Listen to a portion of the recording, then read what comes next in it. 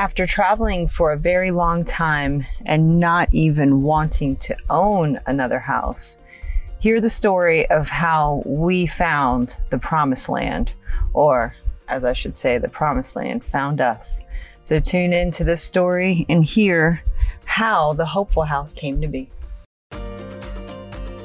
Hey there, Jules here, and welcome to Jules Loves Me, the podcast.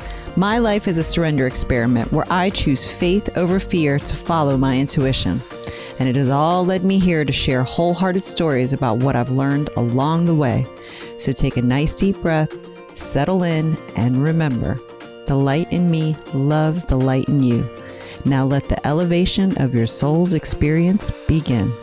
Hello, you radiant people out there. Hello. Oh, I'm so happy to be sitting here with you, Josh, and our lovely listeners. And I'm so happy that people have been enjoying our conversations. Yeah, it's been great. Thank you to every single person who has taken time out to let us know that you are listening and you're enjoying what you're hearing. So we know that the content is as real as it gets for us. And in the spirit of keeping it real, we are sitting inside of our pickup truck. Biggie!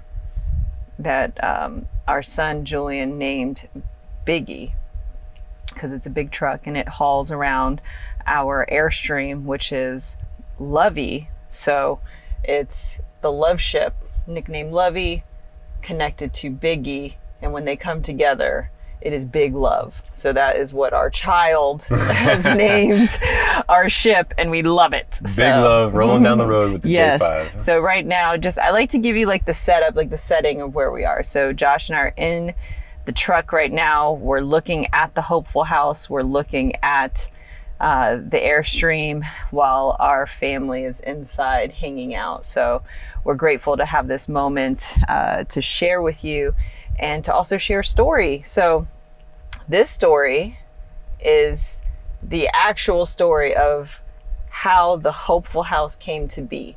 And what we discovered in a previous conversation was that there is a road to the Hopeful House. Yes, there was. And we started recording that thinking that we were telling the story of the Hopeful House. And then we realized that the story was like more about 2 years long of a story. So hang on for that one, guys.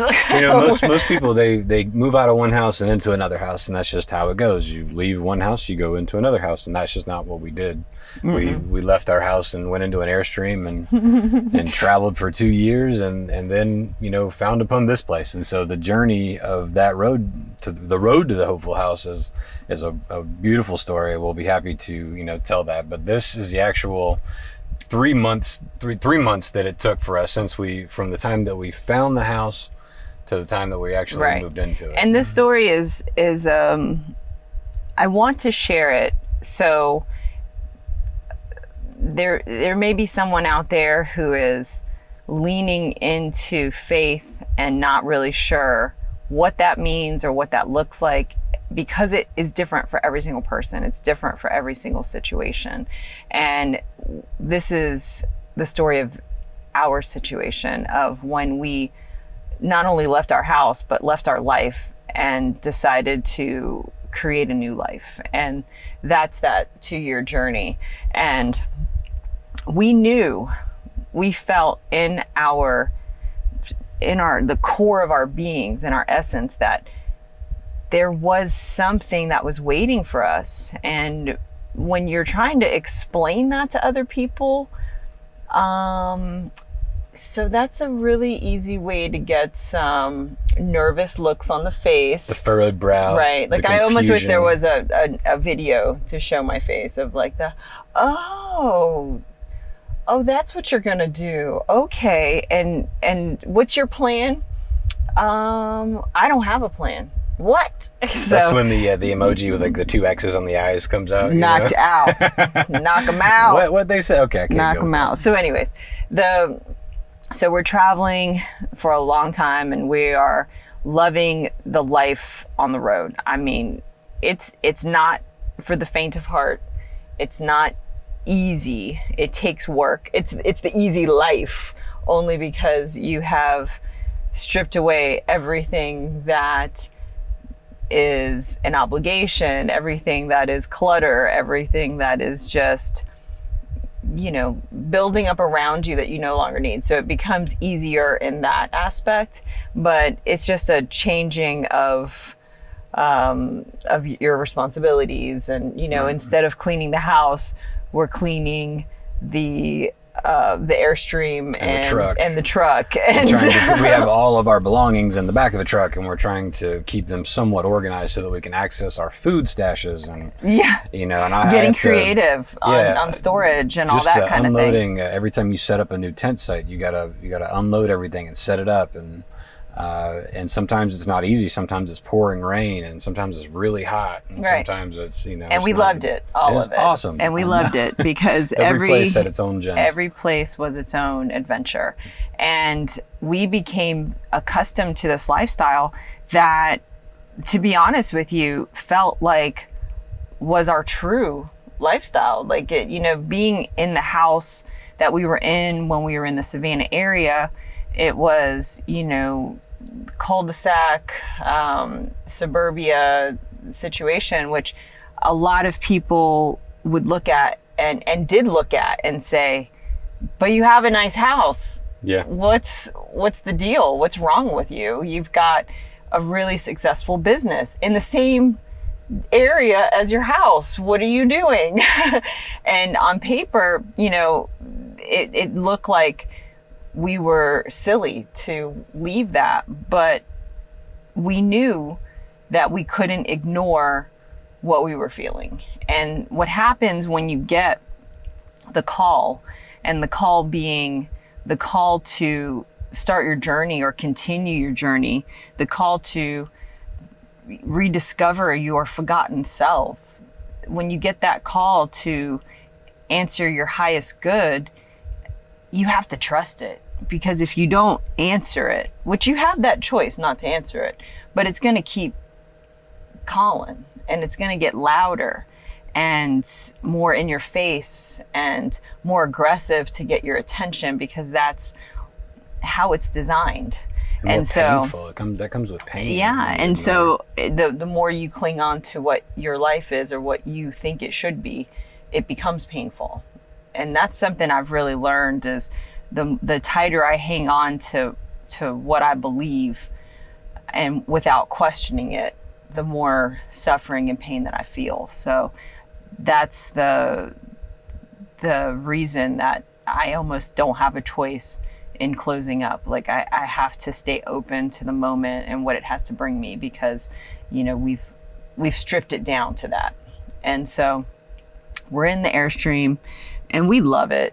Like the whole family loves it. And at this point in the story, I'm super pregnant with twins, super duper pregnant with twins. And we were in the process of wrapping up some serious caregiving for my mom, who had a total knee replacement. And so she was in a rehab facility for a couple of months, and we were caring for our 94-year-old grandmother, and in addition to running our normal life, and then just making the daily trip to the rehab to see Mamita, right? So, that's kind of what we're doing. As I'm in my second trimester of pregnancy, now we're starting to get to the place where appointments need to start happening more like once a week instead of every 2 weeks, so things are starting to amp up as far as in the pregnancy and appointments go. So we start to realize that now that Mamita's coming home and this chapter is closing, we need to figure out where we're going next. And now everybody around us, our family, our friends, they had kind of gotten used to us living the surrender experiment of just taking it one step at a time. But now when you throw on the extra layer of a new child, let alone children coming. Two new babies. Now your Airstream situation doesn't seem so cute to everybody. They feel like you're being reckless. Now they feel like, what are you doing? And the truth of it is that I didn't know the answers. All I knew was that we had been given these two blessings, and that before there is a need, there is always a provision. There is always a way before there is ever a need for a way. Mm-hmm. And so when you believe that with the core of your being, when you know that, because you have made a choice to lean into that and live it, you have to live it. You have to continue to practice that step by step, even when people say, you're crazy. You know, it was interesting at this time, you know me, when I get on a bone, like need to find something like on the internet, especially if it goes, whether it's a house or a car or an Airstream, I get on it, and so I was doing that, and I had the drive for it to find where we were going to try to land, but I didn't have the panic that I normally have of like, got to do it now. Mm-hmm. Like it was different, because we had been living in surrender for so long, and I just noticed a difference in how I felt internally about the conflict that I was faced with of not necessarily having the best situation to bring new babies into. And just because it was an unknown. According to... if we only had the ship, we would have done it. Right. We would have done it because, and what we kept telling ourselves and other people were, people have made it in smaller situations, and much worse situations. I know that these children will be loved and cared for, and all will be well. And if it means that it's part of God's plan and for all of our highest good to be in the Airstream as the J5, then that's going to be what's going to happen. So we are in Florida, Central Florida, again, wrapping up the caregiving, trying to, starting to understand that we need to move somewhere else, but we're not sure where, because at this point, I am also starting to need to visit what's called an MFM, which is a maternal fetal medicine doctor. And so that's the specialist when you're having sometimes different high-risk pregnancies, including multiple pregnancies. So I had to do my check-in. And so I did it, and they ran their scans, and we love it because we had the opportunity of being like helpers to the students. So they were just like, we've got a twin pregnancy over here. Do you mind if we bring students in? And I'm like, oh no, gather round, children, gather round, look at my belly. So totally great. And so they discovered in Florida, there was a constriction on baby A's heart, which is Josie. And they sat us in the office and they said, this is what's going on. You're going to need to, your next step is we're going to need to bring you in not only for another scan, but also we also are going to need you to go to a cardiologist, a pediatric cardiologist to be exact, to check the baby's heart, and this is what's happening. And they're going through all the list of scary things that they feel that is needed to share with you. And so I listened respectfully to everything that they had to say, and I looked the doctor square in the eye. She was very sweet, and I looked her square in the eye and I said, my baby is fine. There's nothing wrong with this baby. Thank you for letting me know where I need to pray. Thank you for letting me know. And I 100% went into leaning into claiming health and speaking life. And that's what I did. I was telling him, we didn't have any names, but telling baby, you're strong, you're doing so good, you keep growing, and speaking life into baby B, which is Jai. I'm just 100% just believing in their life, believing that they are growing exactly as they should and trusting that. And then so we couldn't get in with the cardiologist, because we're doing, like, even though I'm doing that, we're not saying I'm not going to the doctor. I'm not going to follow up on the information you gave me.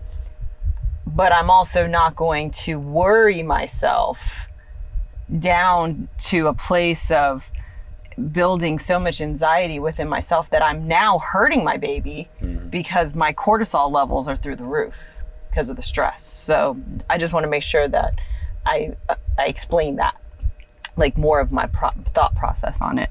And so we get through, calling and trying to get things set up. And it's starting to, become pretty clear that Florida is not going to be a great option for us to have the babies. And the other reason was the specialist and the other doctors, everyone that we spoke to, all of the practices were saying, you have to have a C-section. There's no choice. You have to, so. It's the safest choice for you and the babies. You have to have a C-section. Statistics say that you're going to be safer and the babies will be safer right, if you have a C-section. C-section. 38 weeks, that's what happens. And they have all their reasonings why that supports that. And I understand, but I also wanted to see what my body could do. And so that was not in alignment with what I felt was right for my body and my babies. And so I say that to you because you have to do what feels best for you, okay? And it doesn't matter if other people don't get it. Because if you'll notice the pattern, other people quite often don't get what we're doing or understand. But that's okay, because it's not their business. Even if they think it is, it's still not. So we are realizing Florida's kind of not working out because insurance reasons. It's not working out. The appointments are not going through. Maybe we're not supposed to be in Florida. And I wanted to be there because of my family needing help and, believing that I could help them during that time, which was a lot of responsibility that I was trying to also take on. And of course, God's plan's always working. The activity is always in motion. The steps are always being ordered. And and we were aware that it was moving us away from Florida. And so we sat in the Airstream one night and said, okay, so if we're going wherever we're going, what are the options for the best care for the babies?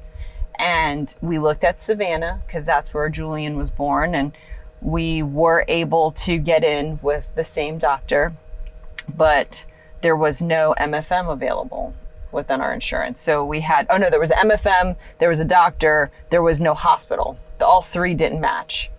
The doctors worked at a different hospital. Yeah, the MFM was at Memorial and the doctors were at St. Joe's. So we would have to basically go back and forth. So that's not really going to work. In the event that you have a problem during delivery, the MFM is the one who takes over.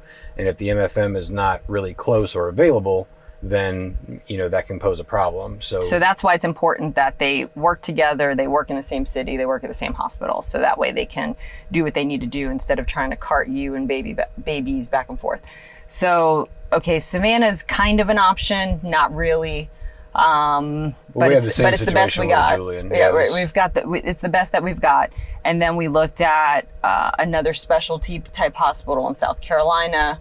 They did not have the three things we needed, which was the doctor, the specialist, and the hospital. So then I said, is there any place that has all three? Is there any place? And Josh said, yeah, Albany, Georgia. Really? Albany? Huh. And so we started to look at that hospital. And so everything, when we spoke to the hospital, they were all for, trying to push for more natural deliveries, even with multiples. They had the NICU on premises. The MFM was there. The doctor was top rated, top notch. He was there. They all worked at the same hospital. Everything's covered by our insurance. Ding, ding, ding, ding. We have a winner. And so we knew that there was, at that point, we felt it within ourselves, like, okay, now we have an idea of where the wind is pushing us. And it seems like we're going to Southwest Georgia. And so, and there's family within about an hour away from Albany. So we're thinking, do we need to try to be as close as we can to the hospital. That's probably the best plan. So let's go visit. So after, let's see, mid-November, we go to the appointment with the MFM. And so now this is the appointment after the original scan where we're told the baby has a constriction on his heart and we need the cardiologist, and we haven't seen the cardiologist because there was no appointment. So just to recap, and we have the full scan done from the new specialist, and he's very dry, kind of known for being very dry. And, but I appreciate that. I'm cool with that. Yeah. So he comes in and he tells us, looks me square my eyes and says, "Those babies are perfect." Yes, they are. That was exactly his words. "Those babies are perfect. There's nothing wrong with them. They are perfect. Keep doing what you're doing. See you back in a month." And look at that. So we had about 6 weeks of time that passed in between those appointments, and they were very different from each other. One was filled of fear, one was filled of confirmation on faith. And I really wanted to share that part of the story because that was 6 weeks that I didn't spend suffering. That was 6 weeks. We never owned that. That was 6 weeks that were completely spent speaking life into my children and loving them and loving my body and knowing that it was miraculous and it was doing all sorts of work that I couldn't even begin to understand. And I had to just believe it and trust in it. And so that was with everything in our plan, right? So we're now in Southwest Georgia and we are staying with family while we are kind of figuring out which doctors and they're like, "Are you guys moving here?" And we're like, "I don't know." We're looking for a place to rent. We're looking for a place to have some babies. Yeah, we need a couple months to get these babies through their, so we totally were not going to buy a house. We weren't even wanting to rent a house. We were looking at extended Airbnbs. We were looking at options for land that maybe had a tiny house on it that we could park, because we completely knew that we love the tiny house living and the RV lifestyle. So we didn't want to break up with that. But again, there's always an order to the steps. So we try not to have too many preferences on the way the blessing is going to come in. Our work is to be open to receive it so it can come in.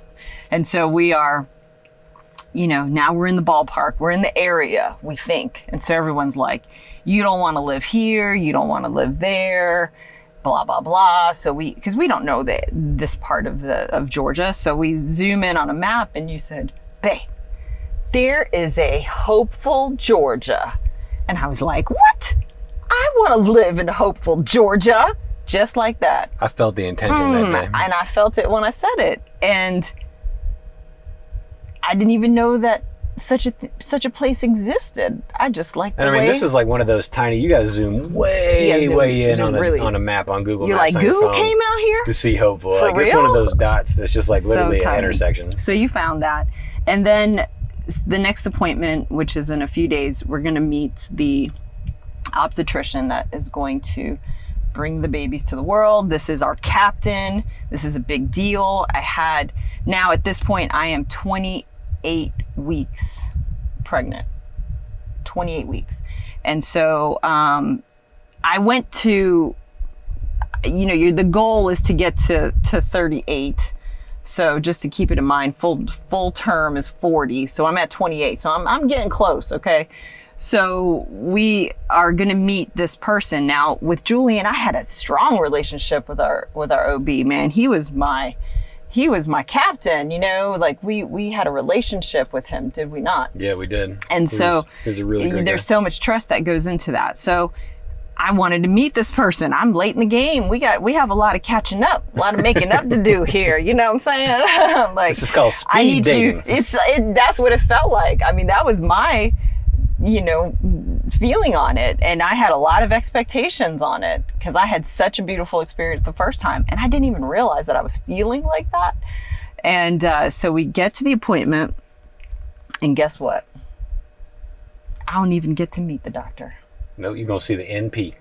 I am going to the assistant, and she's going to tell me that in 2 weeks I'll get to see the doctor. And I'm not really happy about this. Not really happy, because I wanted to meet you 2 weeks ago. I definitely don't want to wait 2 more weeks, and I'm here. Where are you? You know, like, you're not even in the office. So I'm starting to have a moment. And when I say a moment, I'm talking about like my human self started to feel all of the fear that all these people have been talking about and like trying to throw on me. And I had been Teflon coated and it was just sliding off. Well, that day, the Teflon started to the break Teflon down. was broken down and it was starting to stick. And I was thinking, what are we gonna do? And so I got through the day. We made it through. I wasn't really happy, but I was just making it through. And we get Julie into bed, and you and I are sitting up looking at each other, and I'm just like, this is not okay. This is not okay. And I had a breakdown about the whole thing that we were doing. Now I'm upset that not only we didn't meet the doctor, but what are we doing exactly? Are we really gonna have these babies and keep them in the ship? I mean, are we gonna, where are the cribs gonna go? Are we doing cribs? What are we gonna do? I mean, it was just like, you're freaking out. Slow it down. And keep in mind, we also just had a shower. So now we have double the stuff that we had total. And now half of it is for babies that we haven't even met yet. So, you know. And it's all just like stacked in my mom's garage. And there were so many blessings. Thank you to everybody who sent something. Thank you for all the blessings. We just weren't used to having so much stuff at once anymore. I think we received as much stuff in volume on that day as we had in our entire possession. Well, that's what I mean. Like it doubled and half of it was for the babies. So all of those triggers for anxiety, they were working to get me worked up. And I felt it. I felt the stress of it. I felt the fear of it. And it's okay to do that. And I think that's a big point to note, that you can live a positive life. You can always look to the bright side. But that does not mean that there is not dirt when you're standing in the garden. I'm choosing to look at the flowers, not to complain about the dirt. So, but there are moments where you do get frustrated and you feel things, and you have to let yourself feel it, because you're human. You're also a spiritual being, but you're also a human being. And so in that moment, I just felt everything at once. And I allowed myself to let it go and just kind of do whatever it needed to do. And you were like, are you mad that you didn't see the doctor? Are you that mad? Are you like, what is going on? Because it kind of just came all out. Yeah, it was just the tipping point, I guess. Yeah, and I was like, I don't know what's happening. I just feel so unsettled, and this is how I'm talking to you. I'm just like, and I don't know what I'm feeling, and what's Camilla mean? And just like that, real plain, just thrown in the conversation randomly. And what's this Camilla? I keep hearing Camilla in my spirit over and over again for like the past 3 days. What does this mean, Camilla? And you said, and now keep in mind, I really have no idea where this is coming from. And so what's this mean? And you said... So I said, well, we drove through Camilla twice today. Drove through Camilla twice today. Oh, we did. I didn't notice. Which is not a surprise to me. She does not pay attention when I drive. No. If I drive, you are not paying attention to whatever's around us. I'm not paying attention to where we are. I'm paying attention to what you're doing. Yes. Yeah. So anyways, we're gonna go forward. So on the way back, I remember on the way back, you kind of just laid your head back and just closed your eyes. Like, I don't know if you slept or not, but you just were frustrated after the appointment. and just kind of laid your head back, closed your eyes, and didn't pay attention at all. Yeah. And so when you said Camilla, I was like, Camilla, that's so interesting. And That's I had so been, random. At this point, you know, I'm, like I said, I had been doing my searching. I had the itch. I was wanting to nest badly, and I wanted to do something and be working on something. So what I would do is I would search Zillow and various sites, Craigslist and whatnot, for an Airbnb. I would look for new rentals to pop up. I would look for... Because again, we didn't want a house. Right. We just wanted to rent a fully furnished place that we could give back after about 3 months. But at the same time, I knew that both of us wanted to have land.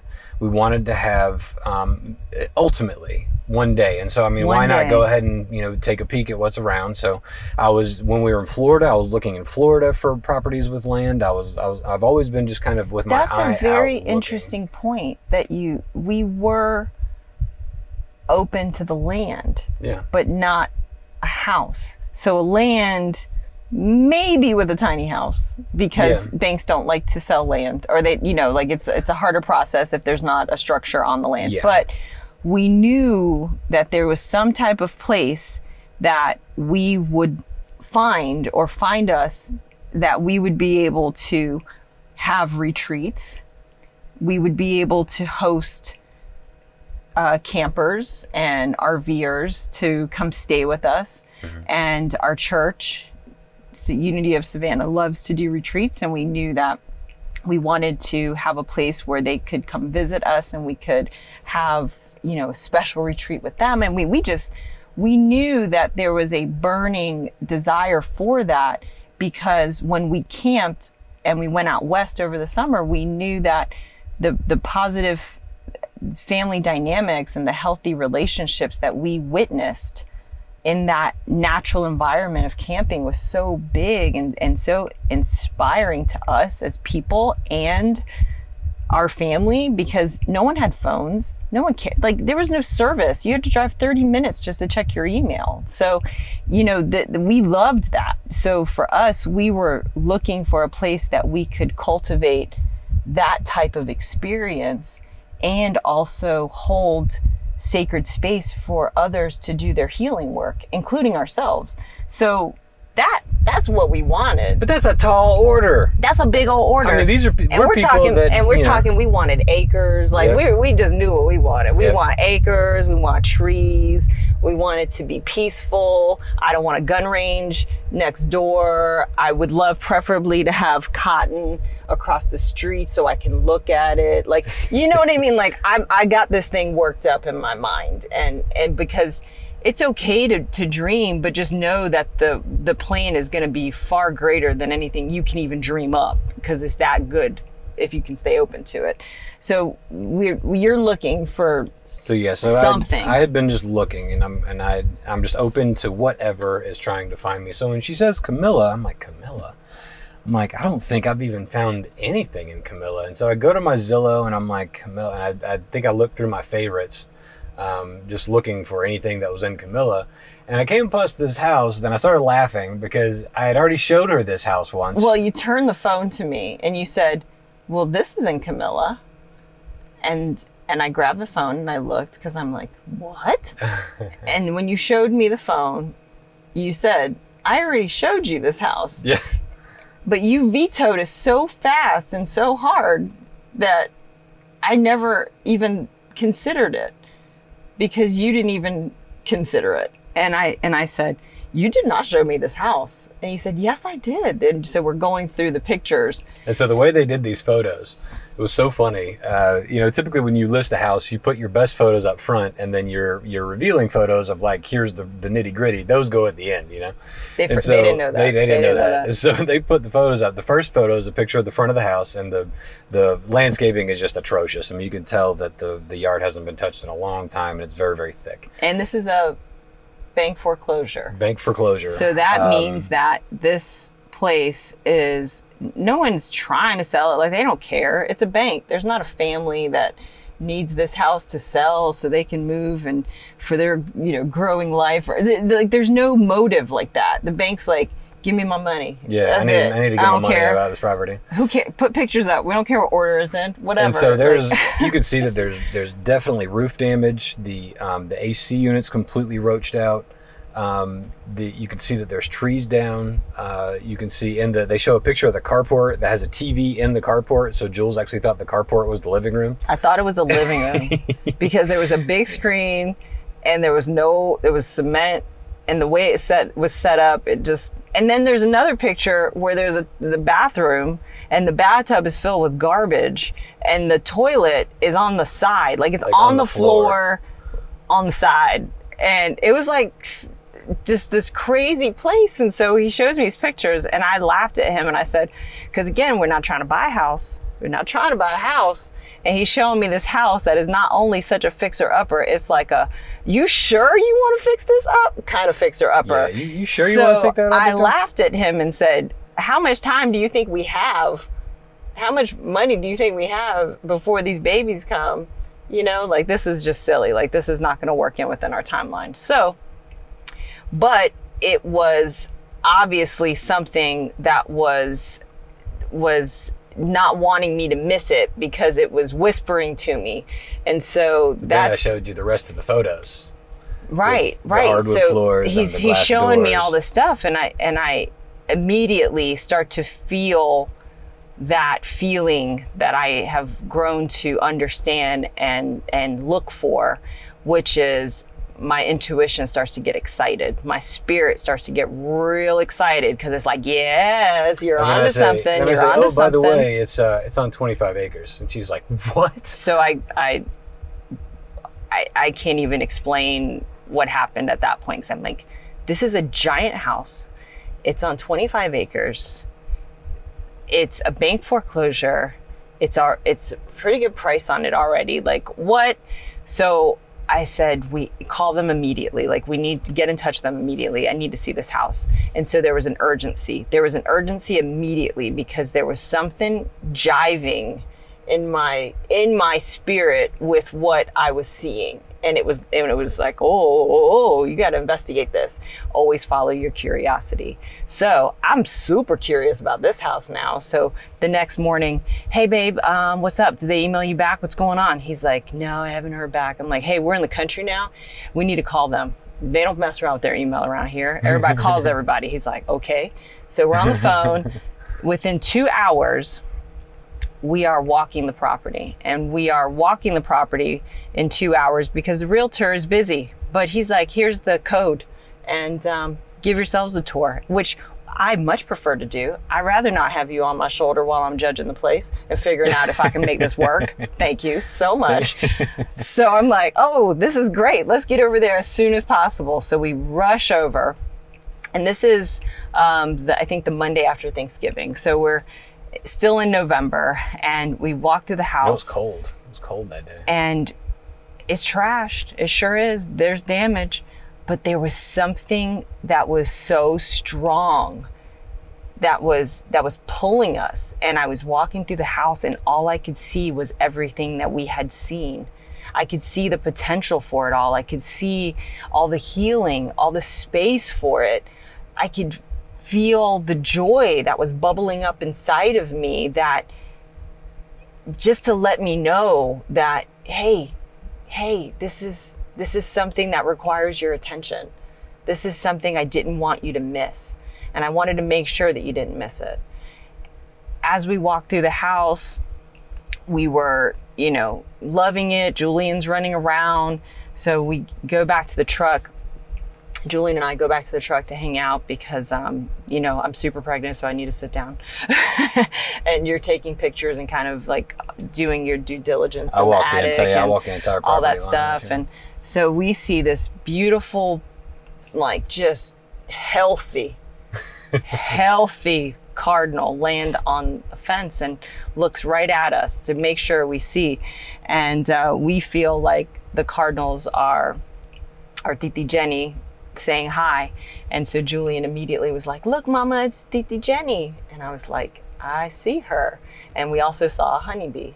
And I knew that the land was blessed. And so I felt very strongly that I think I want to marry this house. I think I want to get in a relationship with it. I think I want to get to know it way better. And so we call the realtor and we start the process. And, we lowballed it because knowing the damage that was done. So there was a hurricane that came through and a pecan tree fell onto the roof, damaged that, and took a whole lot of other things with it, including the power. Ripped the power line off the back of the house. It fell on top of the well. Yeah, so it was such a domino effect. My goodness. Yeah, and so this house had, like I said, the roof was damaged. And it was like I went in the attic and you could see light coming through the roofing. So anytime it rains, water's coming straight in. And so, but I'm looking around at everything else in the attic, and the way that this house was built was so good. Like they don't build houses like this anymore. Bones were strong. Bones are very, very strong. There's all this old heavy saw cut lumber that's up in the ceiling, and they did shiplap roofing with solid wood instead of plywood, and it's just built very, very well, and same thing from underneath. It's a brick farmhouse. Right. So they basically took from 1947, by the way, from 1947, and then built a complete layer of brick, not just a veneer, but a full layer of brick around that house, and then added onto it. And all the additions were done in the original construction style as the original house. So the entire house is super solid. So it's 2,200 square feet, right. And that doesn't include the double carport. Right, which is huge, and then there's also a laundry room that's attached. I mean, there's tons of space. Now, keep in mind, our Airstream is 200 square feet, so that's an addition of 2,000 square feet. We didn't want a house. Now we're looking at buying a whole lot of house. There's a whole lot of broke. On a whole lot of land that needs a whole lot of help. So, what are we doing, right? We got no roof, no AC, no power, no water. Go. What's that going to cost? What next? Right. Yeah. So we lowballed it because we knew that, the amount of work that was needed was absolutely needed. It wasn't like, it was superficial, we can put that off. It was like, we got to get this done before anything else. So we knew what we were up against, but we also knew that Josh has this brilliant set of specialty skills that has only been given to him by God, because holy moly, the amount of stuff that he knows how to do, and you'll hear me talk about this stuff. I don't understand it. I guess he stayed at a Holiday Inn Express once, and then now he knows how to do everything. And if he doesn't, he'll YouTube it once, and then he's, now a master. So there's that. And he knows how to do this stuff, and he's not afraid to do it. So we're going back and forth. The bank really doesn't care about us. They really just, they weren't worried. The house had been on the market for 30 days. And no one looked at it. After we came to look at it, we were the first ones to look at it. Then, and we were the first offer. All of a sudden, there was activity on the land, and it started calling people. And so people were just in line to get this house. And the bank was hoping that the insurance company might pay for some of the damage. And so they were really slow on accepting an offer, because they really were under quite a bit on the house, and they wanted to get more out of it. So they made the process very, very, very, very long for us. And that is the second step of it. So we had the faith, which was trusting and believing that our good was going to find us, and we would recognize it when that time happened. But now we're into the next phase of it, of patience. Because then when you find it, when you visualize it, now it's a tangible thing. Like, I can go visit the thing now. It's not just a sketch. It's not just an idea. It's not just a feeling. It's a thing. It's a place that I can go visit. And the bank's dragging their feet. Oh, man. And I got babies about to be born. Y'all, it was such a huge, huge opportunity to practice that patience, to put it into motion. And so we continue to just lean in that, okay, well, if this is it, it's going to work out. But in the meantime, we need to get our ship ready to travel anyways. We need to get equipped for babies no matter what.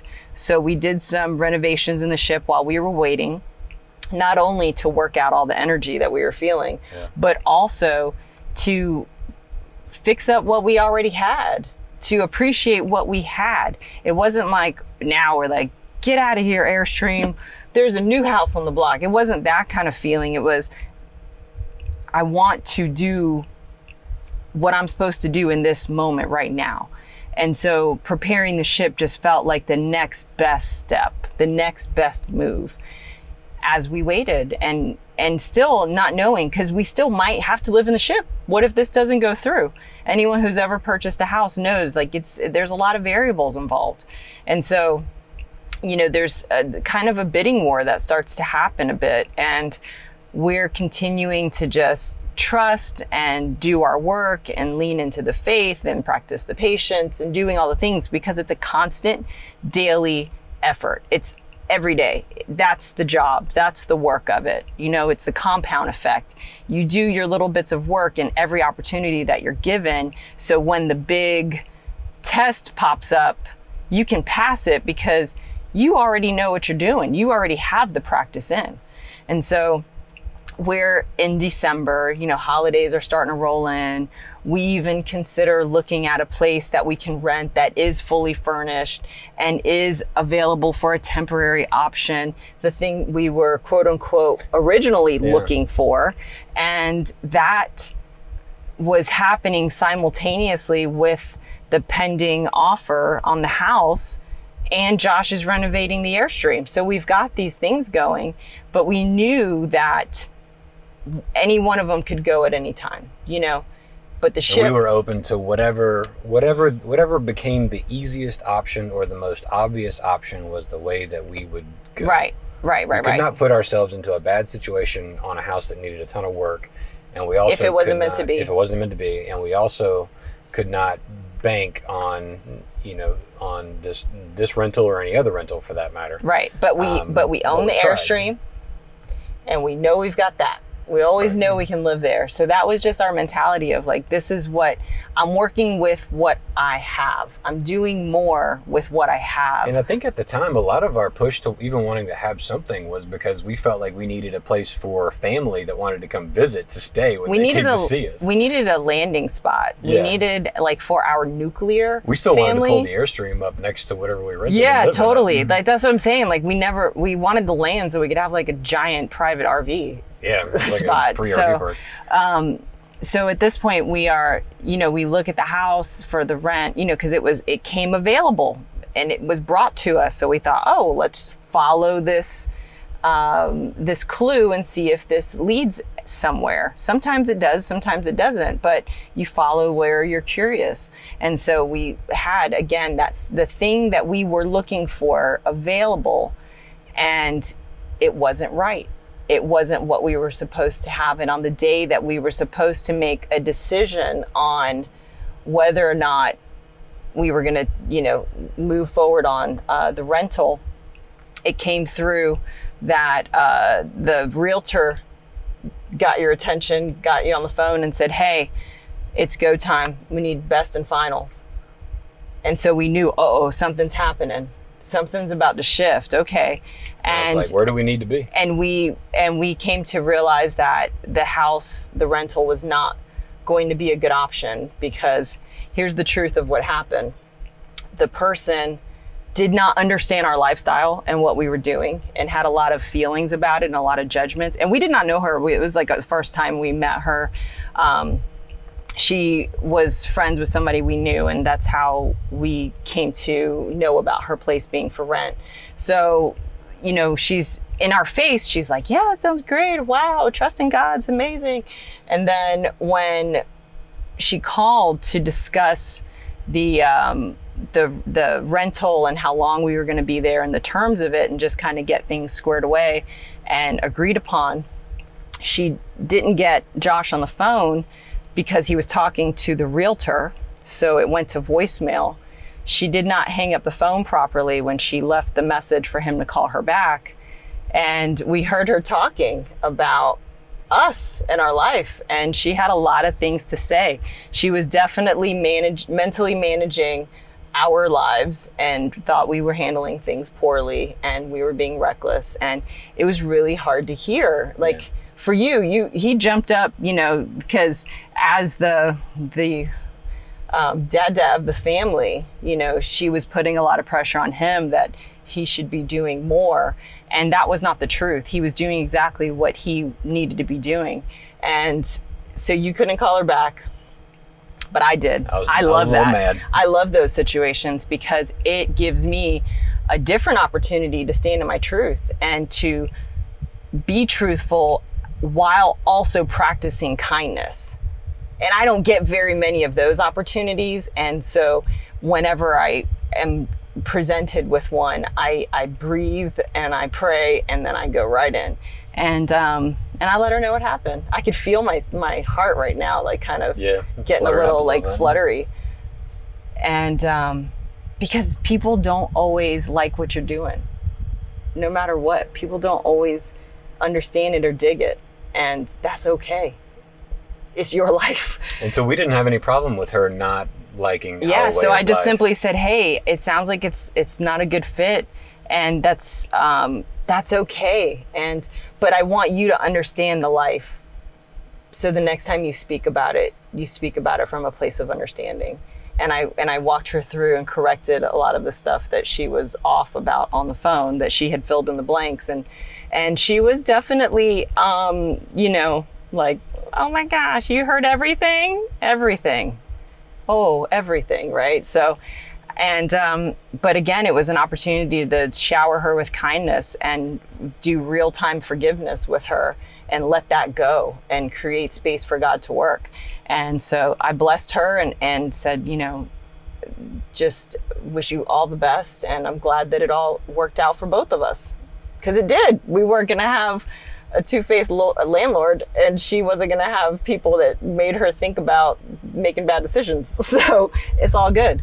And so we decided to put the best and final in, which the best and final was about $15,000 under what they wanted us to put the offer into.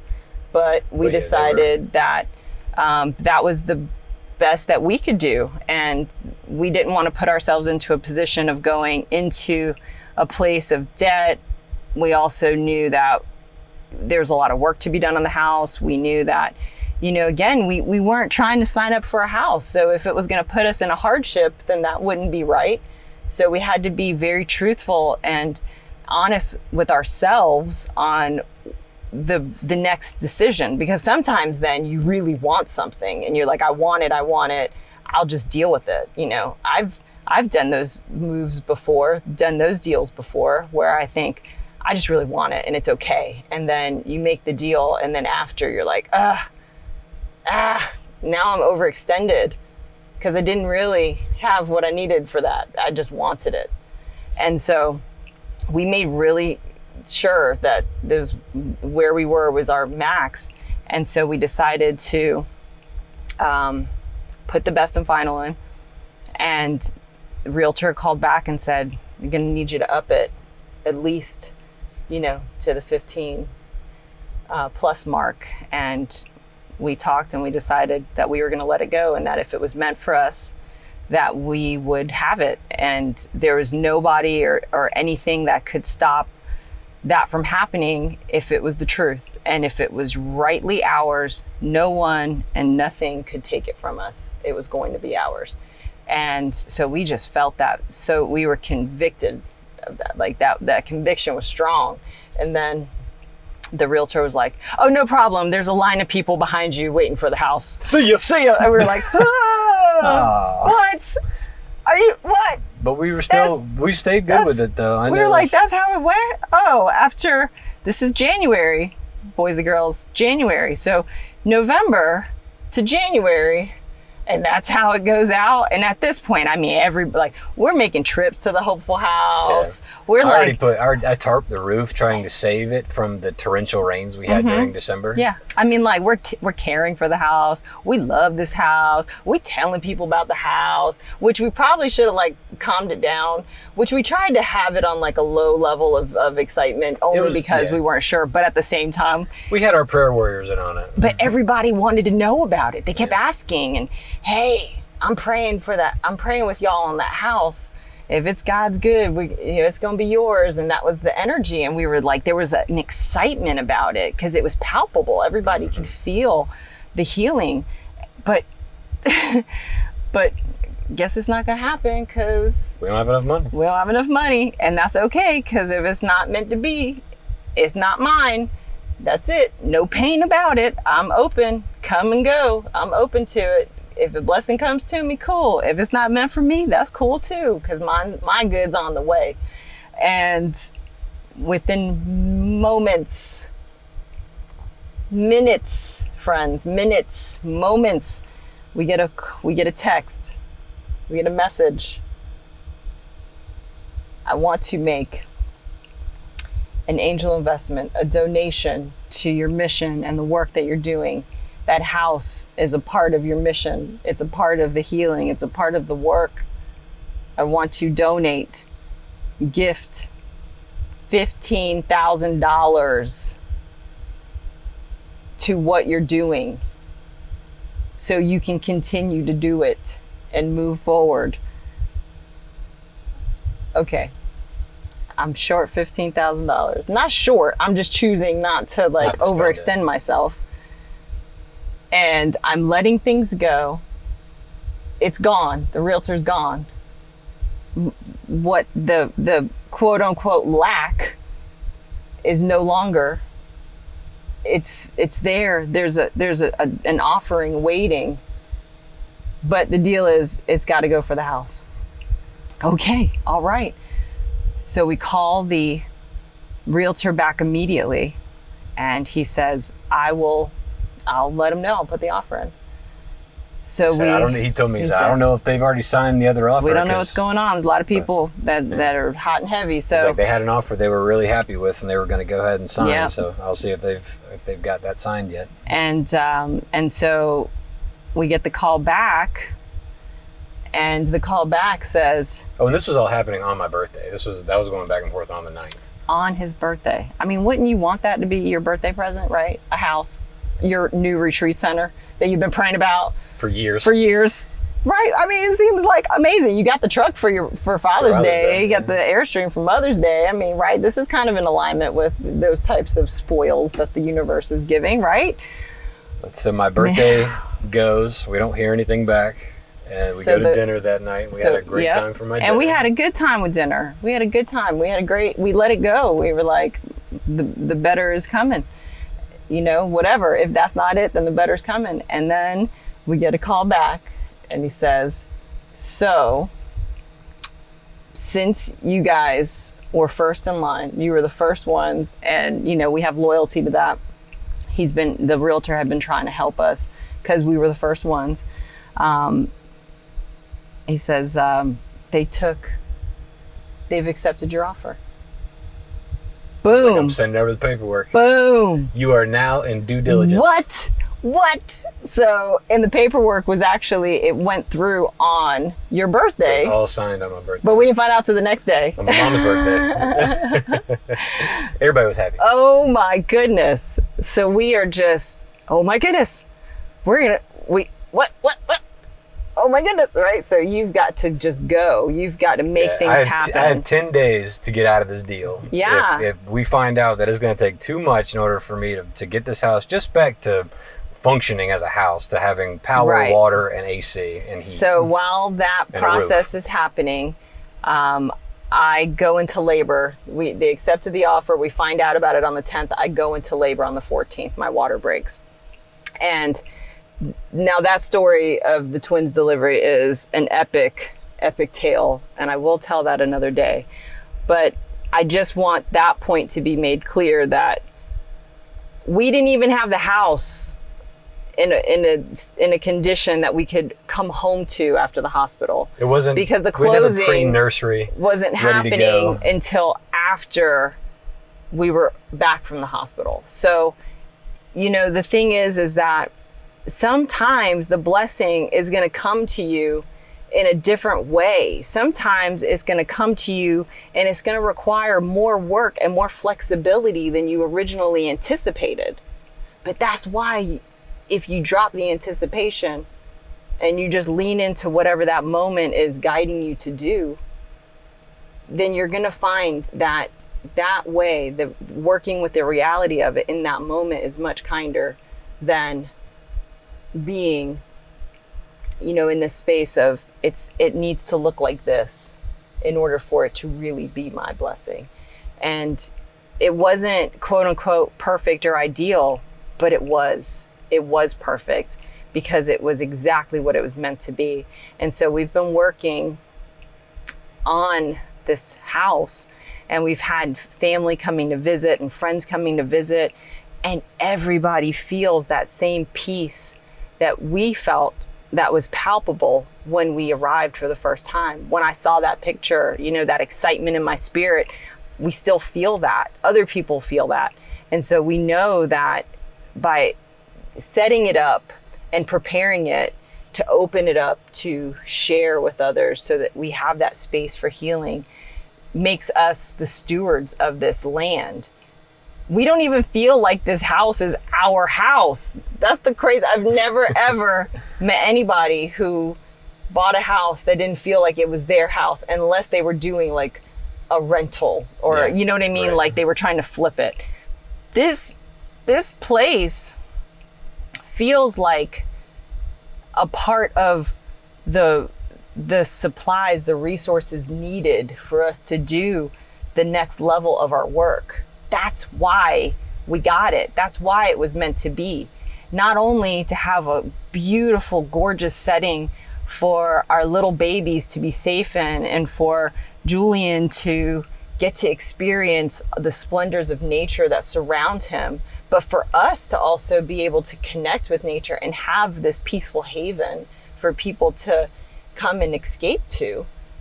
It's just amazing. It's really mind-blowing to me, but at the same time, of course this happens the way it did. Of course we believed so strongly in all of it that it had no choice but to manifest, because we didn't believe anything other. We knew it, we felt it, we trusted it, and we lived our life in a way that supported it so it could come to us. You know, we went and we followed the area that was best for the baby's care. And what happened? It led us to the direction of Hopeful. And the funny part is, remember in the story I was telling you about Camilla? Well, the address is actually Camilla. But when you zoom in on the map and you look at the location of the Hopeful house, it's in Hopeful, Georgia. Hopeful so small, we don't even have our own mailbox. We don't, or post office rather. We don't even have our own post office, so we get linked into Camilla. But had Spirit been telling me hopeful, I may have misunderstood that message. And so even trusting that Spirit will always communicate to you in a way that you will understand, even that was done in a way to where I wouldn't miss it. And so I encourage you that whenever you've got something that you are giving no choice but to manifest, be open and be flexible to the way that it wants to manifest to you and for you. Remember that your idea of it may not be the full picture. You might have a little tiny corner of what it's really supposed to be, and you're working for that little tiny piece of corner when really the activity is moving you forth to this giant blueprint of a master operation, and you are the captain, you are the steward. So be open to that and trust that that's always happening, because it's all designed to manifest and be whatever it is you want in your flavor, in your particular style, because that's the kind of universe that we live in. It's so generous, and it's so attracted to gratitude and just pleasing, like God is pleased, created the heavens and the earth and was pleased, and all of that, sat back and said it was good. Right? So there's pleasure in that. And that's the kind of energy that we are one with. And so I want to take this story, I want to take this message of choosing faith over fear, leaning in, trusting your spirit, knowing the excitement won't let you miss it. But you have to be open, you have to quiet down, you have to listen for the whisper within the chaos and know that all is well in every moment, that you're doing the best thing. So as we settle in, I invite you to take a deep breath, just in through the nose, out through the mouth, and just do that, in and out. It just feels good. It just feels good to take a moment.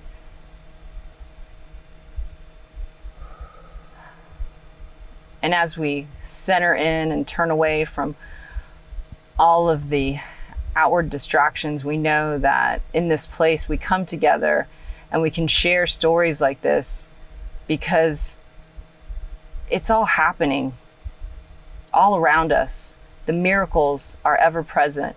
The helpers are attracted to us. The good wants to be even greater. All of it is moving forward. It's growing, it's thriving, and we're a part of that. We're one with it.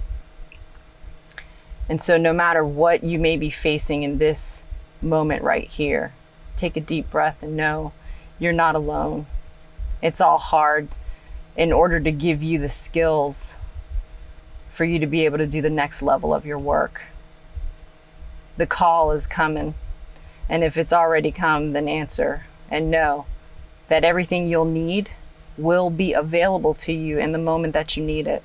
All the superpowers are going to unveil themselves, and you're going to find a new strength that you didn't even know existed. As you continue to see yourself as the light that you are, you will radiate so much love and inspiration and goodness that others will be completely attracted to that.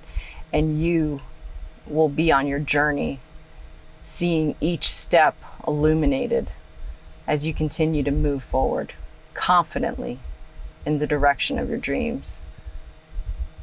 And we put that out there to do its perfect work as we continue to do ours. And we say amen. Thank you so much for being with us today and sharing the space, listening to our story of the Hopeful House. We're so grateful to bring it to you. And hook up with me on Instagram or Facebook, guys. I'm loving my Facebook group, and I want to invite you to be a part of it. We're talking about some really good concepts and some real talk. So I hope to see you in there. So till next time, have a good day. You've been listening to Jules Loves Me, the podcast. If you feel uplifted and inspired by the sacred space we created today, support and join our mission by donating on www.julesloves.me. And while you're there, take a look around, check out all the videos and blogs I've put together for you, and make sure to subscribe to my email list. And for all you social butterflies, you can follow me on julesloves.me on Facebook and Instagram. Want to support our mission even more? Visit patreon.com/juleslovesme to become a patron and get even more food to fuel your soul. Join me next time for another wholehearted story. Thank you for listening, and remember, the light in me loves the light in you.